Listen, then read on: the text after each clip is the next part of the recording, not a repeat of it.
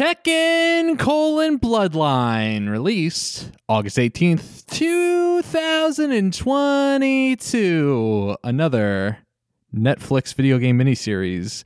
Nick's favorite. Oh, is it? Yes. Is it my favorite? Oh, Wow. yes. I was just focusing on if you've got blood in your colon, you really need to see a doctor. That's a big issue that you've brought up here on this podcast today. Yes, everyone needs to get a regular prostate exam. Yeah. I'm Dylan Vento. I'm Nick Nundahl, MD. And this is Attract Mode.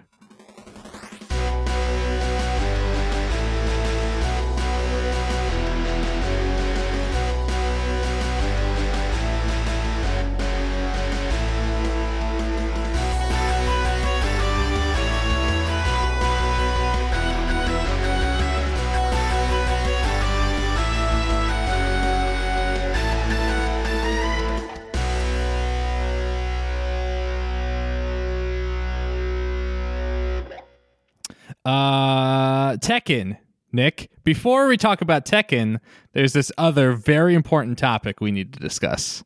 Yeah. Yeah. For those listening, we are in a world. We are in a world where we now know what Chris Pratt will sound like in the Super Mario Brothers movie. Yeah. And it turns out we were always in that world. we have always been in a world where we knew exactly what Chris Pratt would sound like as Mario. So they dropped the trailer, the very first trailer. They had a whole Nintendo Direct for it, for the Super Mario Brothers movie, which is the full name, the Super Mario Brothers movie. So I guess top of the line, or not top of the line. What is top of the line acting? Yes, best quality, above board. No, top of the page, like first impressions. Everyone wanted to know what that voice sounded like. Like you said, Nick, just kind of sounds like Chris Pratt. Kind of, yeah. I mean, we all heard it probably by now. Everybody who cares has, at least. And there is a little bit of, he's doing something, right? He's putting a little Bronx, or Brooklyn rather, on it. But it is so light and so ineffectual at making any kind of like endearing character choice. And it doesn't exist unless he's like at the height of excitement. When he's like, Mushroom Kingdom, here we come. That is the most you get out of it. But when he's just talking, he's like, what is this place? It's just straight up Chris Pratt. No accent, no voice, no character, nothing. It's very bizarre. With the Italian-American, like New Yorker affectation, someone compared the voice to Linda Belcher from Bob's Burgers. It's perfect. Which I can't not hear that now. It's just kind of stuck. My brain is stuck in that mode now, which is fine. The voice, I don't know. I mean, like, we hear so little of his voice in this trailer that I am okay with reserving judgment. I'm also okay with everyone being frustrated or whatever. Like, it's not like Chris Pratt is desperate for a paycheck. It's not like he needs these gigs. Like, he's got so many other sought after roles that he is, or just the residuals he's getting off of Guardians and everything else, like he's Lego going to be movie, set things for like life. that. Yeah. So whatever. I think everyone else is also in agreement that Jack Black, fantastic, doing a fantastic job as Bowser. Nailed it so well. There's like a rich character that is not just Bowser, right? It's not just like, but it's Jack Black doing Bowser in exactly the way you want it. Like, it's so good. And even Keegan-Michael Key doing Toad was a surprise because it sounds like video game Toad with its own, like it's a twist on what we've heard before. It's not that shrill like, wah, wah, wah, wah, but it is like it doesn't sound like Keegan-Michael Key. Yeah, right. It sounds like he's being a voice actor instead of, yeah. I wonder if there's any pitch changing on it. It feels like it is probably like in post pitched up or whatever, but that's fine if it does something, right? It makes it unique. What we get from Pratt is everything we've had from Pratt before. Well, it's also funny because I feel like the the Mario Brothers of this, because you also like barely get any audio from Charlie Day as Luigi at the very end of this trailer, but that also sounds very much just like Charlie Day, or very similar to Charlie Day as Charlie Day. Yeah, which I always kind of expected would be the case with him too. Like, right. Yeah, it's a distinct voice, and I think it fits for Luigi. It's just funny that the Mario Brothers of this movie are like just the voices of those actors. Yeah. But I think both of those, well, I mean, Charlie Day more so than Chris Pratt, but I mean, both of them were in Lego Movie, and I think Charlie Day as Benny, the astronaut, I think like you don't immediately go, oh, that's Charlie Day, though that was maybe before I fully knew who Charlie Day was. Sure. But yeah, I think if anything, it makes me confident that this movie will at the very least be okay. I mean, I don't know. I think visually it looks great. So even though there are some weird things like it, I think Mario's design is very off-putting. The way he moves, I swear, is a guy in a mascot suit. Like, that's a weird thing to express about a CG character, but it feels like someone is in an oversized suit so that their like skeletal structure is deeper inside than it should be. I don't know how to explain that any better. Or it's kind of like, you remember that video that went around on the internet years ago of like the toddler doing kung fu? No, I'm not off the top of my head. It's like a baby in a backyard wearing like a Kill Bill, Bruce Lee yellow and black striped jumpsuit. Yeah. And then they're like tumbling around, and then they pick up like some nunchucks, and they start just like, going crazy with the nunchucks and doing kicks and stuff. And that is just a guy, like a full-size person in a baby suit, but like mapped to a CG baby overlay or something like that. Got it. So it looks like off, right? Because you're like, well, babies don't have that kind of muscle control or those kinds of like, or those proportions, like limb proportions are different for exactly. And this just makes me think of that. It feels like man in a puffy suit instead of tiny man. Well, you want to talk about puffy? That Mario's face, he's got some he's got a bad allergic reaction to something, or there's something wrong with his face where it's just like so much more bulbous than it normally is in the video games, and that's really the part that throws me off the most. It's funny. Yeah. I mean, we're all going to have our own, I guess, specific demands, and they were never going to meet everyone's demands on it. Well, but, not until I start my change.org petition to yeah. Right. Yeah, everybody's saying we did it with Sonic, we can do it here. But it's funny because you're like, oh, at least it won't be bad. I think it still has a very high potential of being bad. Like bad for me, but I'm not the target demo either. Like younger kids are the target demo, and I think it'll be great for them. I think it'll be absolutely serviceable to that audience and bearable for me, I guess. But I'm not looking forward to this movie based on that trailer. I am obligated to watch this movie and will. Yeah. Yes. Out of the demon's pact you have made, the devil's bargain. Yeah. But I also feel like if it is just fine, if it is like good for kids and fine for adults, there's going to be very little to even harp on with it, right? Like it's not going to be interesting to talk about. It's just going to be like, yeah, it was okay. And that's worse in some ways. I'd almost rather it would be a terrible movie so I could have more fun talking about it. Yeah, this podcast is all about finding the train wrecks. And yeah, that's the ideal. and analyzing them. Yeah. Speaking of train wrecks, let's talk about Tekken. Yeah, Tekken, or as Vin Diesel likes to call it, Tekken, or however he butchered the mispronunciation and whatever. I think it was a Game Awards one year. He went up on stage with Michelle Rodriguez to announce some shitty Fast and Furious tie-in video game, and they were talking about, we love playing Tekken. I didn't catch sure it. You do. Yeah. Yeah. Interesting. Tekken Bloodline singular. I kept calling it Bloodlines. Colon. Yeah, please see your PCP as soon as you can. All right, so this is the first Tekken we've seen since that first one we saw. 94 animated movie, I think. Something 95. Like that. which has been maybe it's 98. I don't know. I can't remember. Might as well have been eons for us at this point, because that was a while ago. That was in the before times.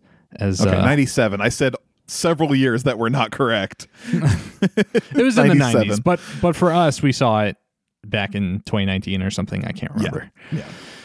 So we have this new one now that Netflix helped put out on their platform. It is a mini series ? I don't think they're going to make a sequel to this. This definitely seems like a set it and forget it kind of. But here's the thing about that is, I mean, there's enough groundwork, right, for future stuff. I mean, for example, they introduce a character in this who in the games isn't introduced until the 7th game, and they didn't really finalize his story in this, right? He had a reason for being there. He wasn't just dropped, but it definitely implies that there's more story to tell with him and various other characters. So I wouldn't be surprised if the writers at least want to see this become an ongoing series, and it looks like it's cheap to make. And that is a big selling point for Netflix. Netflix hates things that are expensive to make and loves regurgitating cheap crap. Mm-hmm. So they love unscripted stuff that's relatively cheap, and they don't really love animation given how they've shit canned all of their it's efforts. Still in question for sure whether it could survive through that, but it looks really cheap. The animation style I would liken to something like The Dragon Prince, if you've seen that show on Netflix, which I don't know if this is the same animation studio or anything, but it is cel-shaded 3D that sometimes effectively looks 2D, and I don't know if they're actually doing like actual 2D animation in those shots, or they've just given those shots more polish. Yeah, I think it's more polish on the close-ups, and when it's close up, you just don't see the shape anyway. So, like, I don't know. I was never fooled into thinking this was 2D animation, although I'm not an expert either, certainly. So, I could easily be wrong. Yeah. So remains to be seen, like, what kind of techniques they're using. But faux 2D, 3D, cel-shaded, outlined work, similar to the Dragon Prince or other stylistic cartoons like that. And I don't think it looks awful for that. I don't like that style in general, so like I've already got a bias against it. But if it is going to be that kind of faux animation, faux 2D animation, 3D models thing, this is not the worst I've seen, except as you pointed out, and then it like twitched my brain the entire time we were watching this 3-hour thing. They basically just had like a checkbox for lighting, and they were like, add shadows, and the shadow does not map to any facial feature or object it's on.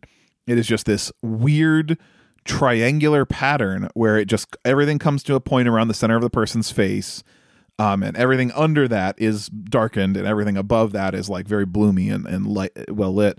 And it's like, this doesn't fit contours or pay attention to like brow lines or noses or anything like that. It just is what it is. And it even at times is completely incongruent with where they're standing. There's a part where they're like under an awning. The awning is everything outside the awning is clearly in sunlight. Heihachi is like this. He looks like he's 7 feet tall, and there's light coming from the opposite side of him that is not anywhere in the scene because they're using this triangle. So like you could see it on one side coming from outside of the awning, but under the awning should be all dark. So it should have been like a straight line at best. Yeah, it's a technique you see a lot in like the comic strips.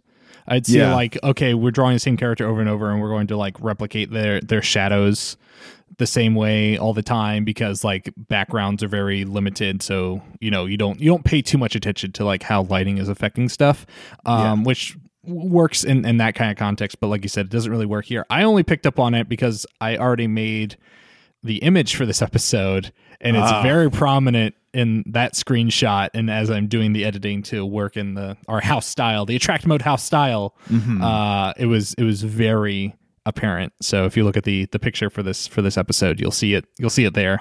Yeah, perfect.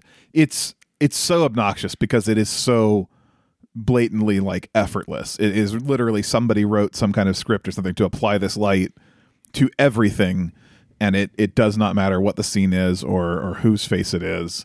It just is there.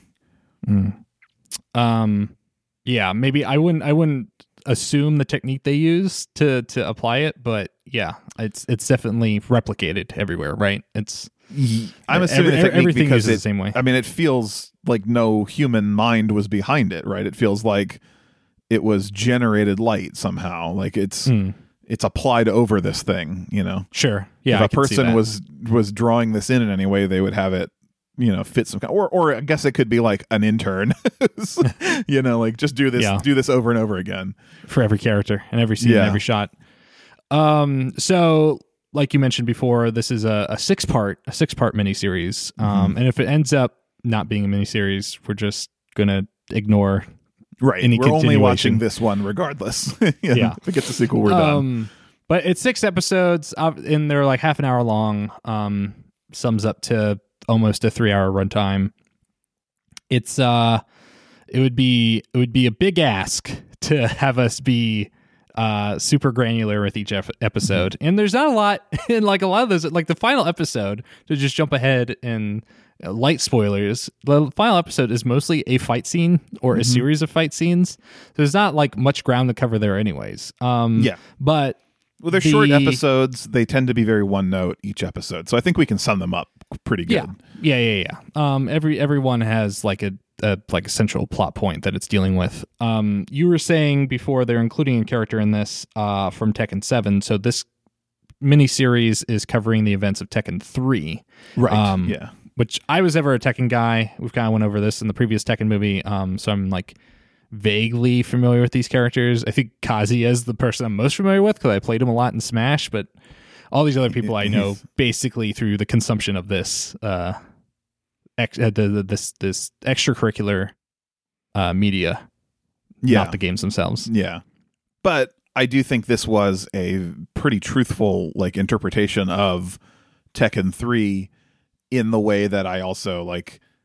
You know, I mean, it's padded it a lot more with story, and I think it stretched out stuff it did not need to stretch out. Like, you could play all of Tekken 3 in less than an hour, I'm pretty sure, and get the same story out of it if you just play Jin and go all the way through as him. But it hits all the major beats, and it adds, you know, some extra context and things here, and adds in that one character to eventually have him become a callback, I guess, in Tekken 7. Skips over a lot of characters. They're either like shown in a flashing sequence here or there, or they're mentioned but not really involved in anything. But it could have been probably 2 episodes shorter, I think, and still accomplished what it accomplished. But otherwise, it's pretty true to the game, and that is a check on a list of things that make a decent video game adaptation, I guess. Sure. We should create a rubric at some point to be like scorecard of what is our, or bingo maybe. No naked shower scene in this miniseries. That's true. Yeah, we did not fulfill the demands of a video game fighting video game anime. Yeah. A failure, really, in the eyes of many, at least 2. All right, so let's. Before we jump into episodes, let's cover, because we had some difficulty with this when we were watching it. Let's cover the main character. Let's talk about the family tree, the Mishima family tree, so we're all on the same page, right? Yeah. All right. So at the very top, in characters that matter, you have the kind of patriarchal figure. You have Heihachi Mishima, who is the antagonist of the first Tekken game. Very famous. Got the big spikes. Yeah, essentially the antagonist of everything I know about Tekken. So this one and others as well. Yeah. Yeah. There's a lot of different interpersonal conflicts, it seems, between characters. But yeah, one of the big bads, Heihachi Mishima. We have his son, Kazuya Mishima. Everyone's favorite bad boy. He's got the demon blood. He's got that devil gene. He's gonna sprout wings sometimes. He is married to, or I guess in a relationship with, A banging relationship, Dylan, please. yes. According to the weird the Reddit, the R Tekken subreddit, the R Tekken subreddit family tree you found, there is lines that say banging with. He is banging with Jun Kazuma. Yes. Right? And they have a son together, Jin Kazuma. And the confusion is because Jin and his father do not share the same surname. And this is just for the protagonists, right? Like there's plenty of other characters, but that whole line. So you have the grandson, the son, and then the man, the myth, the legend, Heihachi Mishima. So that's all cleared up. We stumble into this first episode with Jun and Jin living together. Jin's kind of a teenager. He's being beat up by local bullies, whatever. Jun is trying to teach him to be a nice, good boy. Could I just sum up this episode with a single statement? Absolutely. Which is mom woman teaches male victim how to do magic punches, but not magic punches enough to survive Aztec demon. Yeah, that's fair. That's this episode in a nutshell there. So yeah, like you're saying, he's getting beat up by kids. He is able to defend himself though, and defeat not one but three bullies who are attacking him. At which point, his mom, who is at first listed only as woman in the subtitles to his male victim in the subtitles, but and his then mom later only called mom. So you literally don't know her name for the first episode if you have no familiarity. Yeah. But she has been teaching him martial arts in the Kazama style martial arts, which are very like defensive, reactive, use your opponent against themselves, use their weight and their power against them. And she can do a kick that makes her entire body fall slower through the air than a leaf. And somehow that's going to be a good thing. I don't know why exactly, but she could make herself slow fall. Is that why? No, that doesn't add up. I was going to say why Kazuya is not dead but he didn't learn that from her, so that wouldn't make sense. Yeah, no. Anyways. Yeah, she can somersault through the air and do like a high kick on top of someone's head, but sometimes she can just cancel out of it. Just be like, actually, I don't want to do that, and then just kind of like reverses it and lands on her feet. Gravity-defying kicks, which is so funny to me because at some point in a later episode, after like she can do gravity-defying kicks, Heihachi shoots lightning out of his hands. There are literal like devil people in this world. A creature called Ogre, which is a god of fighting, and Heihachi at some point says their fighting abilities are almost supernatural. Like almost, not quite, like lightning is a normal natural thing, right? It happens in the sky all the time. Yeah. People could do lightning just walking down the street. It's nothing special. Right. But jumping back, so they start training how to fight. And during their training, they drink a lot of natural energy, which is bottled water, which gets a callback in the 7th episode, or sixth. I don't know numbers. 6th episode. Yeah. But the secret 7th episode. They're having dinner. They've just finished fighting, and then there is a growl outside. At which point, immediately the mom says, "Demon." and heads outside to battle this 7 or 8 foot tall green-skinned Aztec warrior named Ogre from the games, but I don't think they say his name until the next episode. The battle, she wants Jin to stay back. The Ogre is this devastatingly strong opponent, throwing her all around. Ultimately, Jin does join in the fight, but only briefly before he's smacked away, and their house gets damaged and a gas line breaks, which somehow just her heightened awareness, I guess, as a almost supernatural fighter, Her spider June sense is able to recognize that is going to lead to an explosion. She armbar leg grabs Ogre and holds him in place and tells Jin to find his grandfather before she gets blown up, and so does Ogre. And that's the full episode 1. That's it. That's all the stuff that matters. So now he is on a quest over the next episode to find his grandpa, and start learning how to get vengeance against Ogre. How to tap into that demon blood.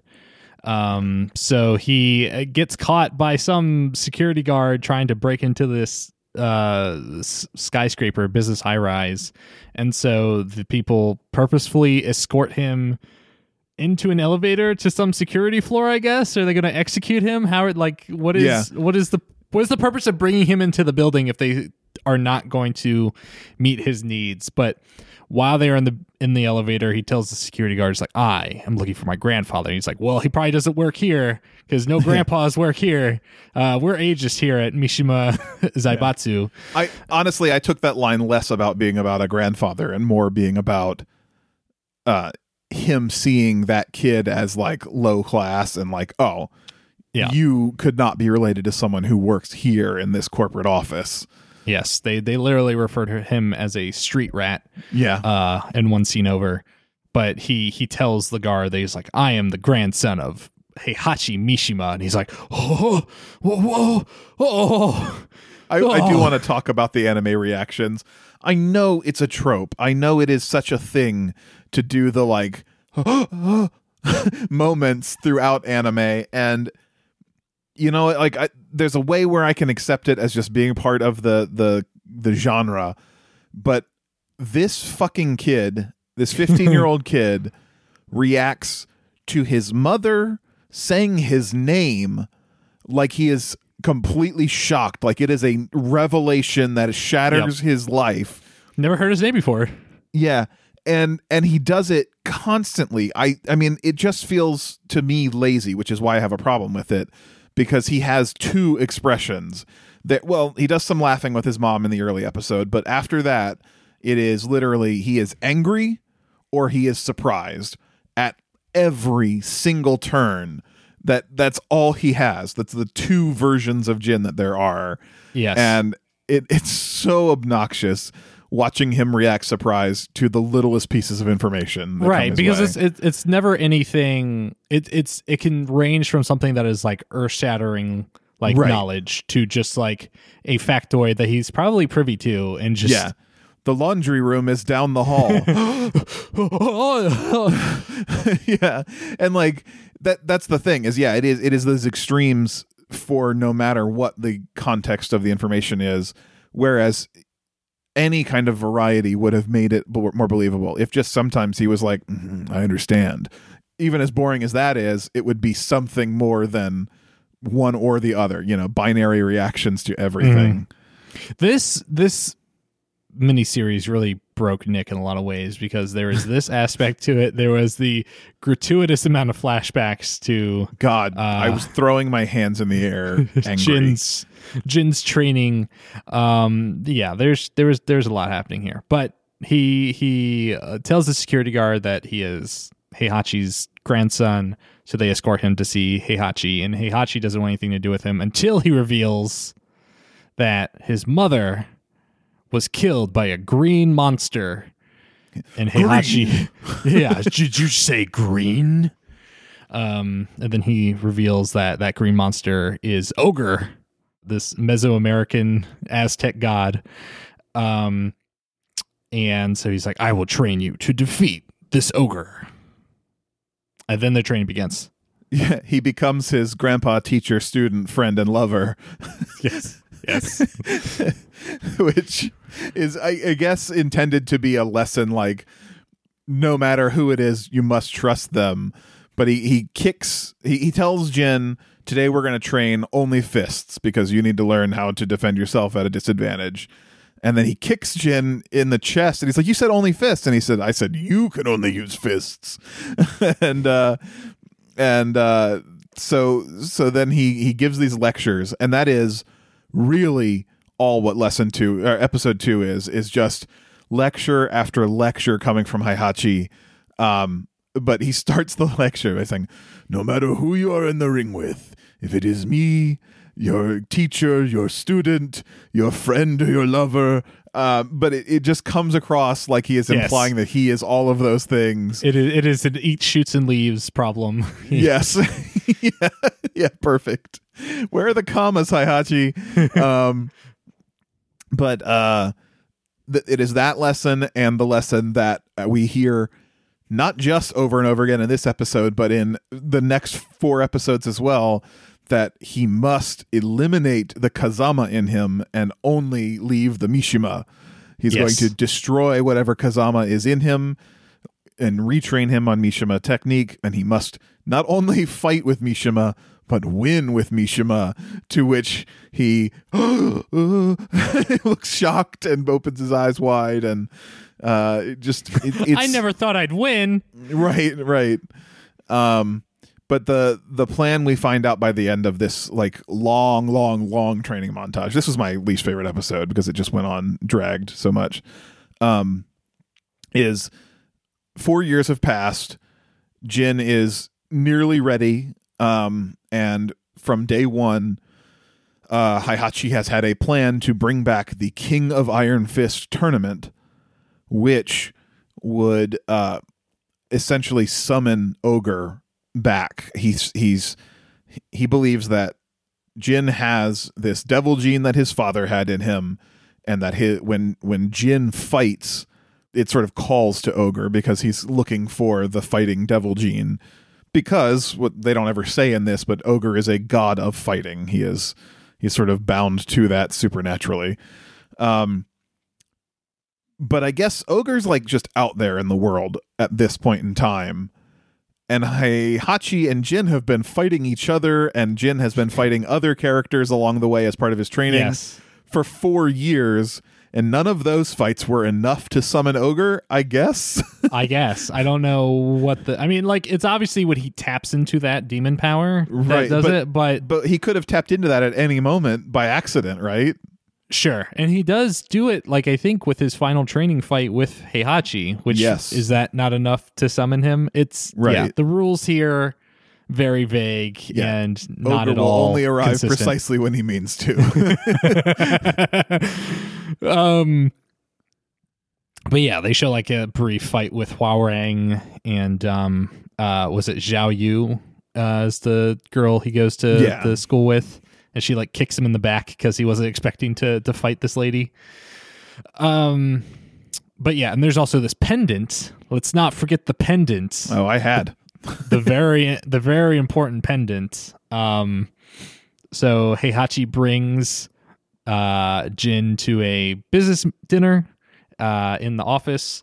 Heihachi wearing like a giant suit that is struggling to contain his enormous form. This man is like probably pushing 65, 70 and there are no clothes that can contain him. Every part of his body is just the largest it could possibly be. Meanwhile, Jin is just in his street clothes. Yeah, like a hoodie. He sweated into at the gym. But this guy comes in, says that he managed to get this pendant for them. It's like this giant gold medallion with some jewels laden in it. And he's like, "Oh, I want some more money for this." And Heihachi is like, "Ha! No," and then tells Jin to fight this man, and break his arm to and possibly kill him, because he's like, "You need to finish him," which I would take to mean he wants him to kill him, but it looks like he just like pummels him unconscious. Yeah, too much Mortal Kombat in our lives, I guess, where we assume that. It does seem like he wants me to kill him. Rip his heart out of his chest. Fatality.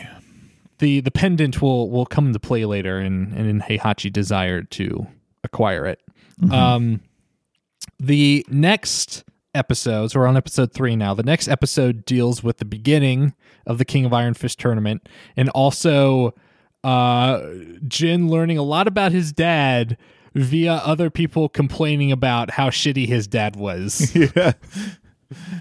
What an asshole. I'm glad he's dead. Yeah. Because apparently there is a rumor that Heihachi had Kazuya killed. Not confirmed either which way within the context of this miniseries, but that's what everyone believes. Everyone believes that he's dead. Well, he did try killing him multiple times, regardless of whether he had him killed or not. He certainly has not. It's on the record that he's tried. Dropped off of many cliff faces into mini volcanoes. But we get a bunch of the kind of tertiary characters in this. We have Hao Rang shows up again. Zhao Yu shows up again. We have a character called Paul Phoenix. Which I just kept calling knockoff Guile because he literally has Guile's hair. Yeah, it's not wide. It's just all tall. So it just goes straight up into a flat top. I guess people call it like pencil head and different names for it on the internet. But there is a rumor I cannot substantiate because I only read it in one place, but I think it's fun enough to talk about, that basically they were trying to do something different with his hair, and a glitch in development just kind of caused the model to spike the hair straight up, and then they were like, oh, that's fun, let's just leave that. So it wasn't like necessarily a direct guy, although they had to know when they did that. Yeah. That looks pretty similar. Yeah, but I mean, Ogre also looks very similar to Blanca, so there's a lot of crossover here. Green tough guys, I guess. Yeah, big hair and orange hair. Yeah, that's true. But also in Tekken 7, apparently you can do something. I didn't look too far into it, but you could do something that makes Paul's hair grow after every fight, so it just keeps getting taller and taller and taller, and it like has physics, so it wobbles around and stuff. I really I want to see that at some point. I'm glad the folks over at Bandai Namco are having fun. Yeah, that's like, great. Let's put a kangaroo in, let's put a bear in, like whatever. Yes. Like let's just, at least they do call out how ridiculous the bear is in this. They don't show the bear fight, which is unfortunate. That would have been too good, but they do call out that a bear fight is going to happen. Yes, they have like an opening ceremony for all the fighters, and it's showing like normal looking humans, and then there's King, who is the guy that always wears the leopard head or jaguar head as his mask, and then there is just a bear, and then there is that weird samurai insectoid looking dude. I didn't catch his name. It was very long. It's Yoshimitsu. He's just a samurai. I don't think he has any like alien parts to him of any kind in like under the mask or anything, but he's wearing like a silver mask. Yeah, but it's like all armor too that matches, and it looks like he has like for sure, some sort of spandex that makes it look like he has like exposed musculature. But yes, all the suit, just a weird suit. A lot of theatricality here for some reason.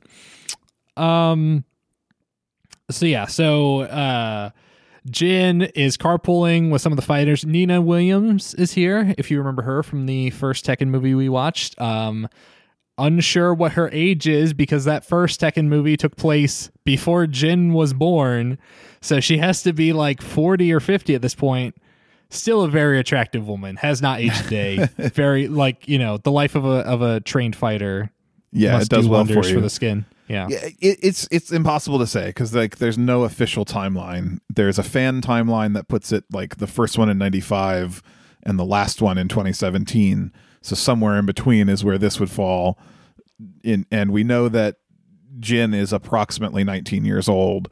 So assuming you put his birth pretty close to the first game, 19 which is years, a big leap. Yeah, for sure. But we really don't know where things fall. Technically, I guess. Yeah.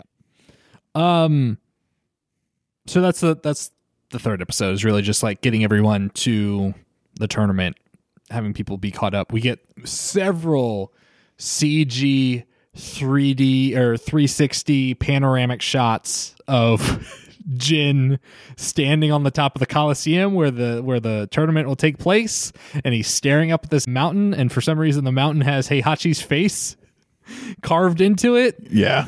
Well, I mean, the some reason is just Heihachi's arrogance, right? Like that's not the part that bothers me, even though it looks bad. Yeah. It's the constant reuse of these 3D sweeps that are nauseating to look at and add nothing to the story or how you tell a story. Like it's just over and over again. Look at this. We've got the technology and we've got the time. Yeah, but not too much time, because this 3D model, if you look at it too closely, not the best. Awful. Yeah. I very disappointing. Yeah. Episode 4. I have subtitled this one Episode 4: Jin's internal conflict, because here we see his rising concerns of being taught the Mishima way. I titled this one, The Best Way to Honor Your Mother is to Forget Everything Your Mother Taught You. Because that is Heihachi's lesson for Jin during this episode. I mean, he has been trained that for 4 years, right? So that's a lot of repetition. But he's pretty direct about it at this point, where he's like, if you wish to honor your mother, you must forget everything about her. Yes. You must take away none of the important lessons she taught you. Yeah. Another character we are introduced to is Leroy Smith. Person, like you said before, the character that is first introduced in Tekken 7, but they have kind of backfilled, retconned into this one. He seems to have an ongoing vendetta with Heihachi. They don't really go into it much, so I guess that's like a real kind of for the fans, or like you said, like a kind of laying the groundwork if they were to come back and do a second season of That's this. what it feels like to me. Yeah. It's like we have more story to tell with him. But he really does not like Heihachi and considers Jin just to be one of Heihachi's lackeys. Heihachi, meanwhile, kind of has just a giant surveillance network in this entire tournament grounds made up of a bunch of drones. So he's just spying on this conversation with one of the drones and tells his assistant, hey, have Jin fight that fucker for his first fight. So we get that fight between Leroy and Jin. Should we talk about the motion graphics, the in-universe motion graphics for the tournament? Absolutely. Yeah. They use basically the Tekken font, maybe the Tekken Tag Tournament font. It looks like it belongs right in an arcade game. Yeah. Yeah. And they have either a giant screen that projects this, or like the drones can make holograms. Yeah, I think it's holograms. It looks free floating. There's a shot where it's just, I think it's Jin and Leroy standing facing one another before they're fighting. In the background is just a floating King of Iron Fist tournament logo in the sky above the Coliseum. And it's like, okay, why is that just there? Yeah. Incongruous with the like ancient, ruins of this Coliseum. It's this...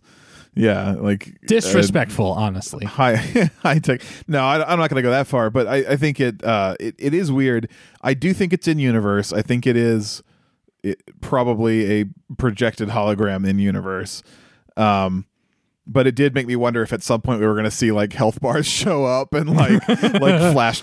We do at different times see like people watching this tournament on TV elsewhere in the world and taking bets and stuff.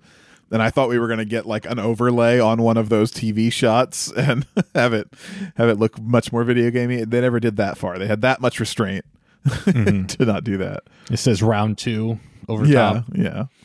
I think in terms of game accuracy, I think I did, and this is very small. And again, most of my Tekken knowledge comes from Smash Brothers. They do. There is a fight where the form that Jin is using feels very accurate to kind of what Kazuya uses in his attacks in Smash Brothers. And also like every time a blow lands, you get the little like kind of gelatinous looking sparks. I don't know how to describe them, but they feel weirdly like metaphysical, but they spark off whenever a blow lands, which is very accurate. You also add it game. on blocks too, which would look like the video game where you get like that little energy shield almost when a block would come up. Yeah. So I like those little details. So if nothing else, they got those parts right. They also, you see a lot of characters use their like classic moves in this, like King doing the like behind the back. I don't know move names, but it's like I want to say it's like a pile suplex. Driver. Yeah, pile driver behind his back. That is like canonically a move he can do in the games, So you get a lot of that throughout the fights, which is good.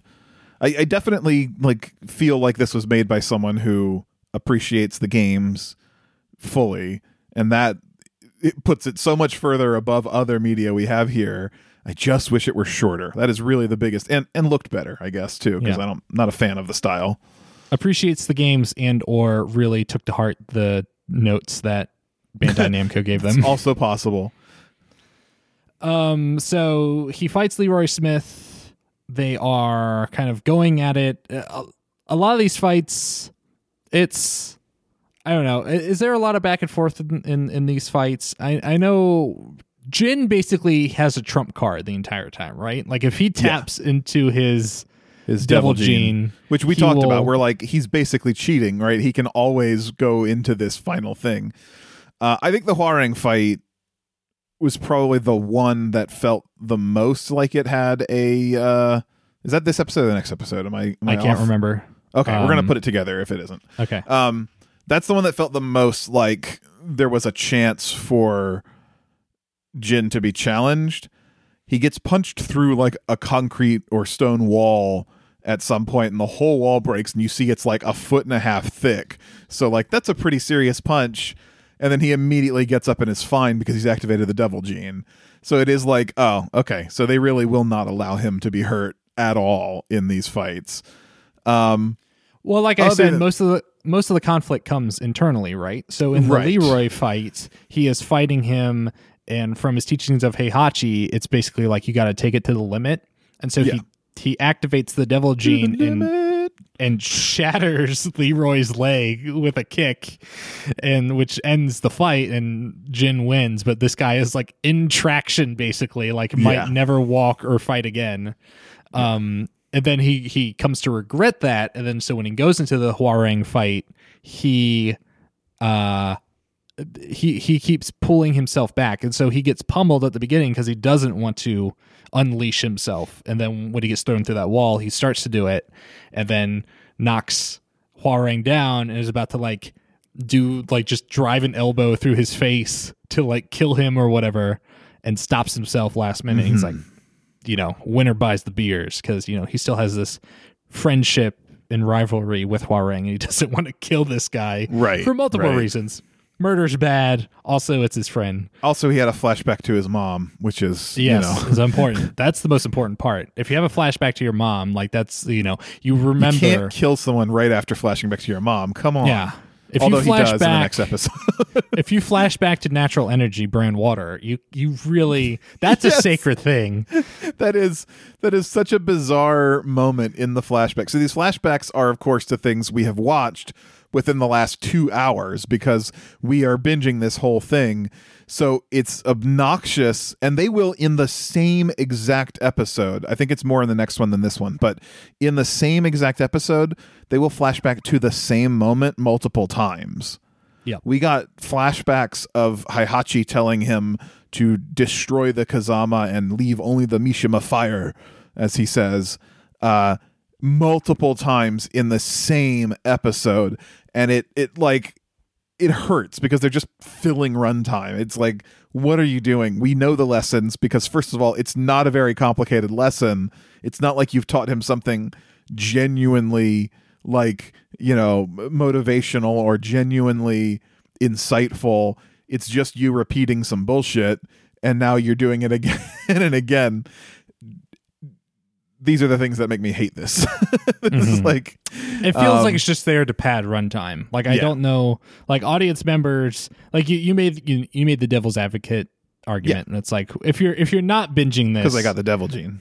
You got the devil gene. You got the devil's advocate gene. Yeah. If you're not binging this, then maybe you need that reminder. But also, it's not a highly complicated like plot line.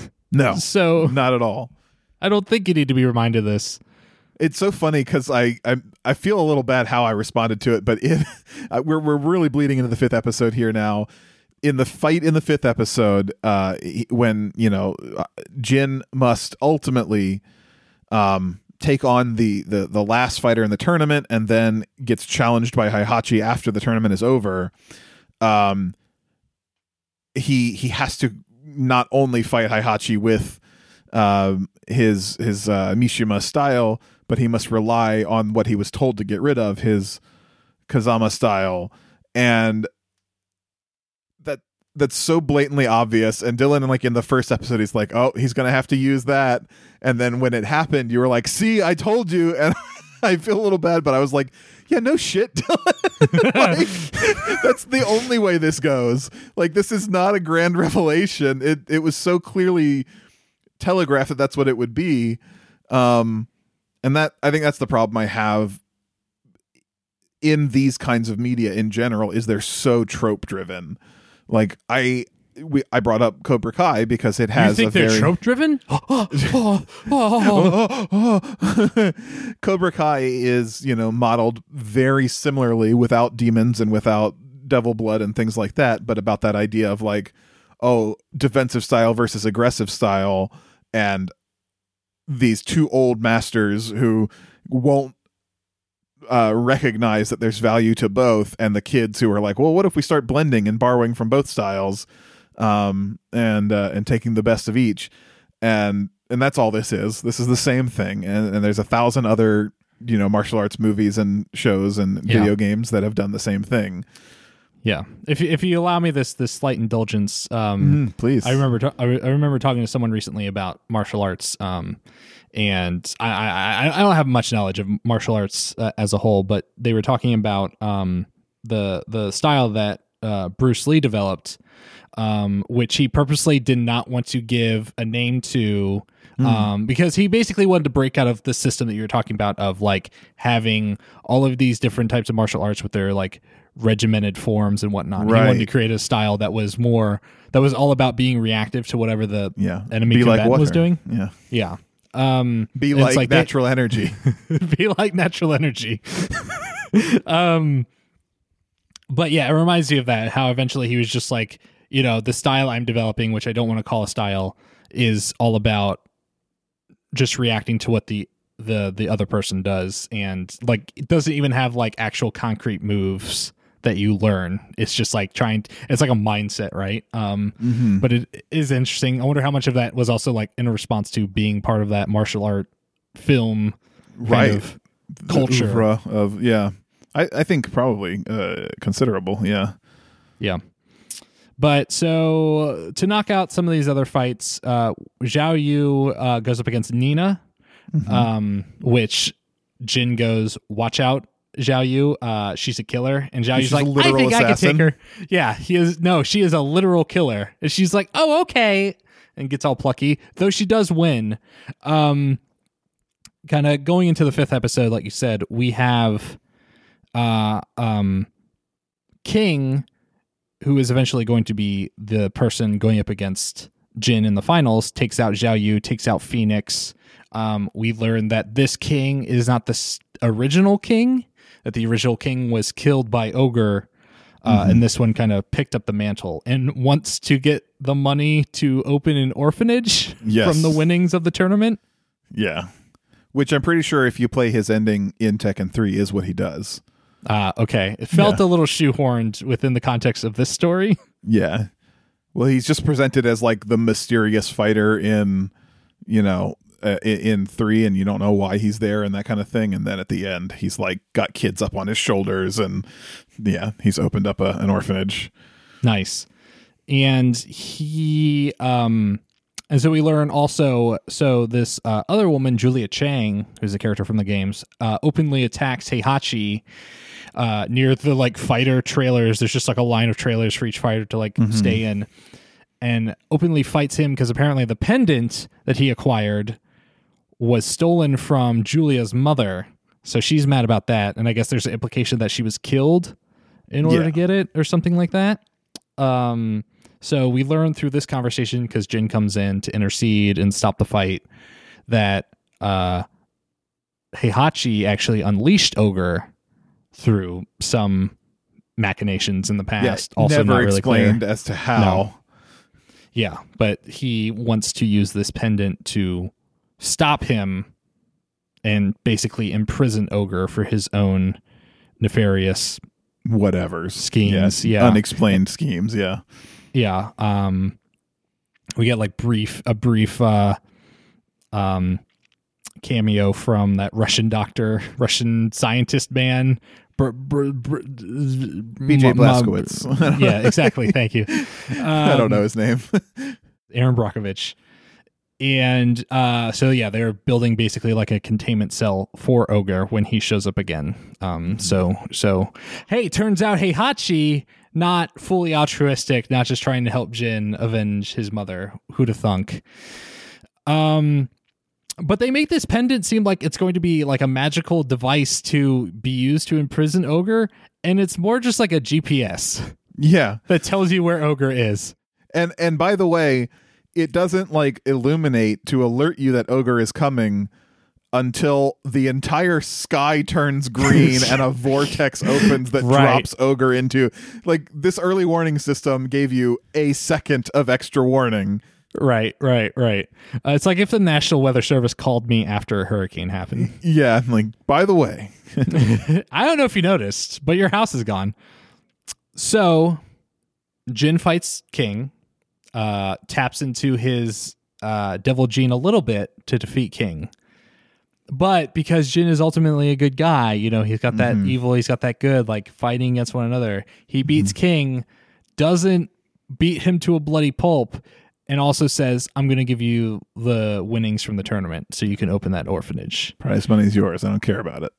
And Heihachi gets super pissed because he's like, I don't want my money going towards an orphanage, and jumps down from the executive box and goes, actually win the tournament, you have to fight me. To which the announcer, the best reaction. To which the announcer goes, look, yeah, Jin Kazuma now has to fight Heihachi Mishima, which was the plan so the much whole more time. Flabbergasted than that, though. He's like, there's like a prolonged moment of him just stuttering, trying to figure out what to say to this, which I love. Which is wild from a broadcast professional. Yes. having to think on their feet. You think he'd be more prepared for that. Especially since hasn't Heihachi literally done this before? Every time. Just been like, surprise, you're going to fight me now. Every time. So Heihachi and Jin fight. And Heihachi, they don't say this explicitly, which I like, but I assume Heihachi, the reason he is jumping down to fight Jin is because Jin didn't activate his devil gene enough to actually summon Ogre. So he's purposely gonna get himself in a fight. He even says, if you won't, he says something like, if Ogre doesn't come for you, then I will kill you myself. Ah, yes, that's right. Yeah. Is him saying all this getting televised to all these people? Him verbally saying he's going to murder someone on live television? Would it even matter? Like, who's going to stop him? He has, in the video games, he has like his own private army. So, well, I guess in the first movie he did too on that island. Yeah, he had a whole facility. Real M. Bison vibes here. Yeah. I'm sorry if there are any Tekken fans listening that are super offended. I keep comparing it to Street Fighter, but these Street Fighter games came first, so yeah. But also, all these fighting games blend together for me. Like, I have nothing to do but compare them to one another because I have no attachment. I think from the outsider perspective, as an outsider myself, of course. So maybe I'm giving us a break, but I think that is the case. Like, I think they all, from the outside, you have to really know them to know the differences, and they're there, but you still can't. You can't just agree that the similarities are surface level. You don't get it. They're distinct. Kazuya isn't Ryu. Come on. They're like, does Ryu have demon blood? No, he just grows a beard, takes his shirt off when he's evil. Yeah, right. Anyways, so Heihachi and Jin fight. Jin activates the devil gene, beats Heihachi. He does use his mother's style, though, the Kazama style. Yes. Does the backflip, the somersault. Does a slow fall kick to the head. Yeah. Don't understand how that's beneficial. And then Heihachi immediately goes, Kazama style. Yeah. But he does, I small moments of characterization I do enjoy is that he says, the ultimate betrayal. Maybe you really are a Mishima. Which is like, he's like, oh, you're using everything at your disposal. That is what I taught you, like, right. I don't know. He's a shitty character, but I enjoy that. And the only way you know when characters are being beaten or have taken more damage is because they get more scuff marks on them. So Heihachi gets a lot of scuff marks on him, and that summons the ogre from the sky. So like you said, sky turns green, big like kind of portal forms in the clouds, and down descends this Aztec god of fighting that has a French European name for some reason. Yeah. and that, cut to black. Next episode, final episode, is basically just them, mostly Jin, fighting ogre. Yep. I titled this episode Mishima Fire. Gotta light that Mishima Fire. Gotta get that Mishima Fire under your ass. This plays out like every finale in every fighting game movie we've seen before. Yeah. Is there even really any depth the big to cover? beats are he taps into he combines the two fighting styles. So he really beats Heihachi with Kazama style, but then beats Ogre with a combined fighting style of and it has flashbacks where his mom is like, you have to know when to defend and when to go on offense. Like he's learning that lesson from her, but knowing like, oh, pull on both of these things. Okay. And then after he does deal a devastating blow to Ogre, Heihachi comes up and is like, okay, contain this thing right away. And Jin says, don't bother. I fucking killed him. Like he is dead. To which Heihachi is at first maybe a little disappointed, but then Ogre's mouth opens. He screams a laser beam up into the sky. And then true Ogre forms out of this, where he essentially becomes this like snake-armed, winged, horned demon monster. And at that point, all of the characters aside from Heihachi begin to fight true Ogre. So they join in, and it's like a big group fight now. Everybody gets to do their cool powers. Phoenix does a fireball kind of thing, and I don't know, I can't remember all of them, but everyone gets to pull off their supernatural abilities, and ultimately, the final hits don't ring as being like memorable to me, but Jin is of course the one to deliver like whatever final blows that take out true Ogre. Is this where he fully goes into his demon form, or is that not yet? Not yet. Okay. Yeah, but you do get some flashes to that demon form, like in a dark place, like caged up with bound in chains. So after true Ogre is destroyed, Jin's eyes are like glowing red. He's really tapped into it, but he hasn't fully changed. To which Heihachi says, oh, you've got the same curse as your father. And Jin says, maybe not curse, maybe it's my power. Maybe this is what I'm destined to do. And he's like, you really are just like him then. And I guess you'll have to suffer the same fate. And he reaches into his gi and pulls out a gun and shoots him dead in the chest, just point blank. Which I do love. Like the movie Wizards is a animated like post-apocalyptic fantasy sci-fi collaboration combination, and is one of my favorite movies of all time, and ends with this big wizard duel where one of them just reaches into his robe and pulls out a gun, and it's the best fucking thing in the world. And this is that again. It's so good. But this is straight out of the video game too. The end cutscene for Jin's story is that Heihachi pulls a gun on him and shoots him. And I think this is like the only time we really see like little bits of blood on the mouth and some spitting blood, but this is like a blood splatter when he gets shot. It's like a real like, oh fuck, he's dead moment. And all of his friends react and are angry and whatever. But then we go to the body, and full on demon Jin, devil Jin is released. He has like an internal vision, like a end of life flashing before his eyes, where he's holding a picture of his mother that's holding him as a baby, and he sees like his mother in front of him, and he's surrounded by natural energy. He's like standing in a giant sea of natural energy. Yeah. And perfectly mirroring the sky above him. Yes. Yes. The way only natural energy can do. And he tells his mother, like, he's sorry. And he basically, like, in his projection, his astral projection, he burns up the picture of his mother, and his mother's form dissipates in front of him. And that's like him basically embracing the devil gene, right? And discarding like his mother's request for balance and restraint in himself. So he grows big gnarly wings and claw hands and grabs Heihachi by the head and throws him into some rubble and beats the shit out of him in a way that just doesn't compare, having seen Invincible, where you see someone getting beaten to like literal pulpy state. And you kind of expect that because you're just seeing like it's the reverse shot away from the person who's being hit. So you're just seeing fists come down and hearing like very wet smacking sounds. Just squelches. So you're thinking, oh God, when they show him, if they show him, like maybe they'll just not even show it. Maybe he'll just be like buried in rubble. But when they show him, it's going to be so gnarly. And then they do turn and show Heihachi, and he's just got more scratches on his face. It's nothing. Yeah, just a few more scuff marks. But his friends call to him and try to like pull Jin back from this, over the edge moment.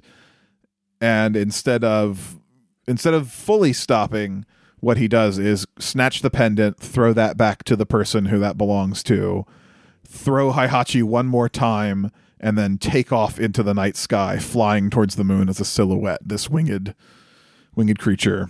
And that's the last we'll see of him until Tekken 4 when this series comes back.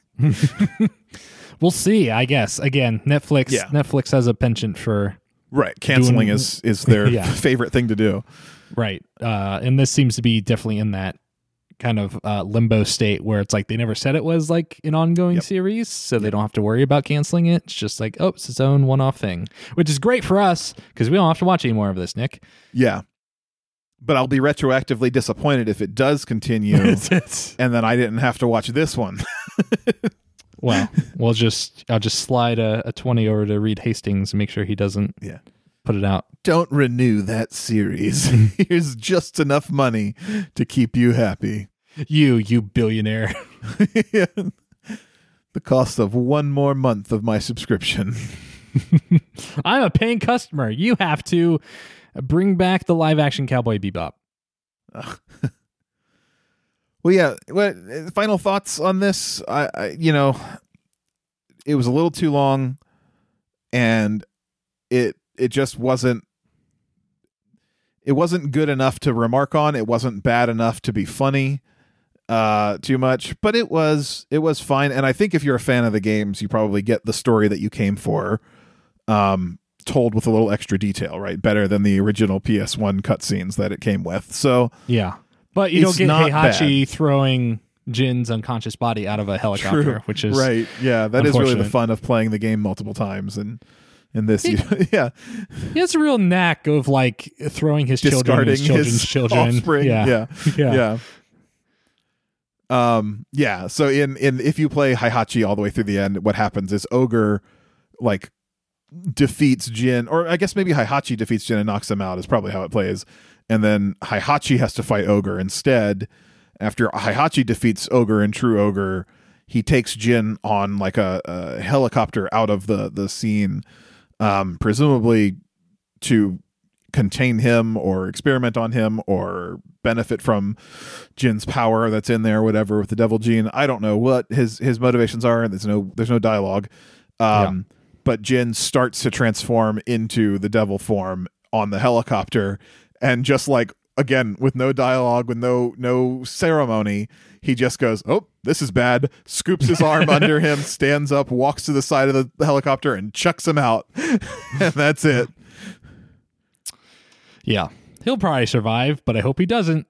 I mean, assuredly he will. But yeah, like, it's just such a funny idea to be like, uh-oh, here's my one trick. Let's go back to it. I tried this with your dad. That didn't work. I think you covered it well enough. It's like it's not as bad as it could be. This series. It is weird how much just latent video game lore I am accruing just from watching all of this stuff for this guy. I don't give a shit about Tekken. It was interesting enough to like learn stuff, but now it's just going to be like in my head now. Yeah, now you know this. Now, if I'm ever talking to a Tekken super fan, I'll be able to talk at least somewhat on the level with them, and they'll be like, "Oh, you love Tekken?" I was like, "No, I've never played it, but I run this podcast." But I have a sickness that I have to keep at bay by watching terrible video game adaptations. Speaking of, are you ready for our next one, Nick? Hell yeah. Hell yeah. Well, we're going to hell, kind of. I have nothing else with the segue. I'll be honest, I don't know why I was enthusiastic. I don't actually feel it. I think you'll be somewhat enthusiastic because this next one, we're going back to everyone's favorite video game auteur, Uwe Boll. Just in time for Halloween. That's right. We're watching Alone in the Dark. Da da da. All right. Well, yes, that famous Alone in the Dark theme Nick just replicated that everyone knows and love. See you later. Bye-bye.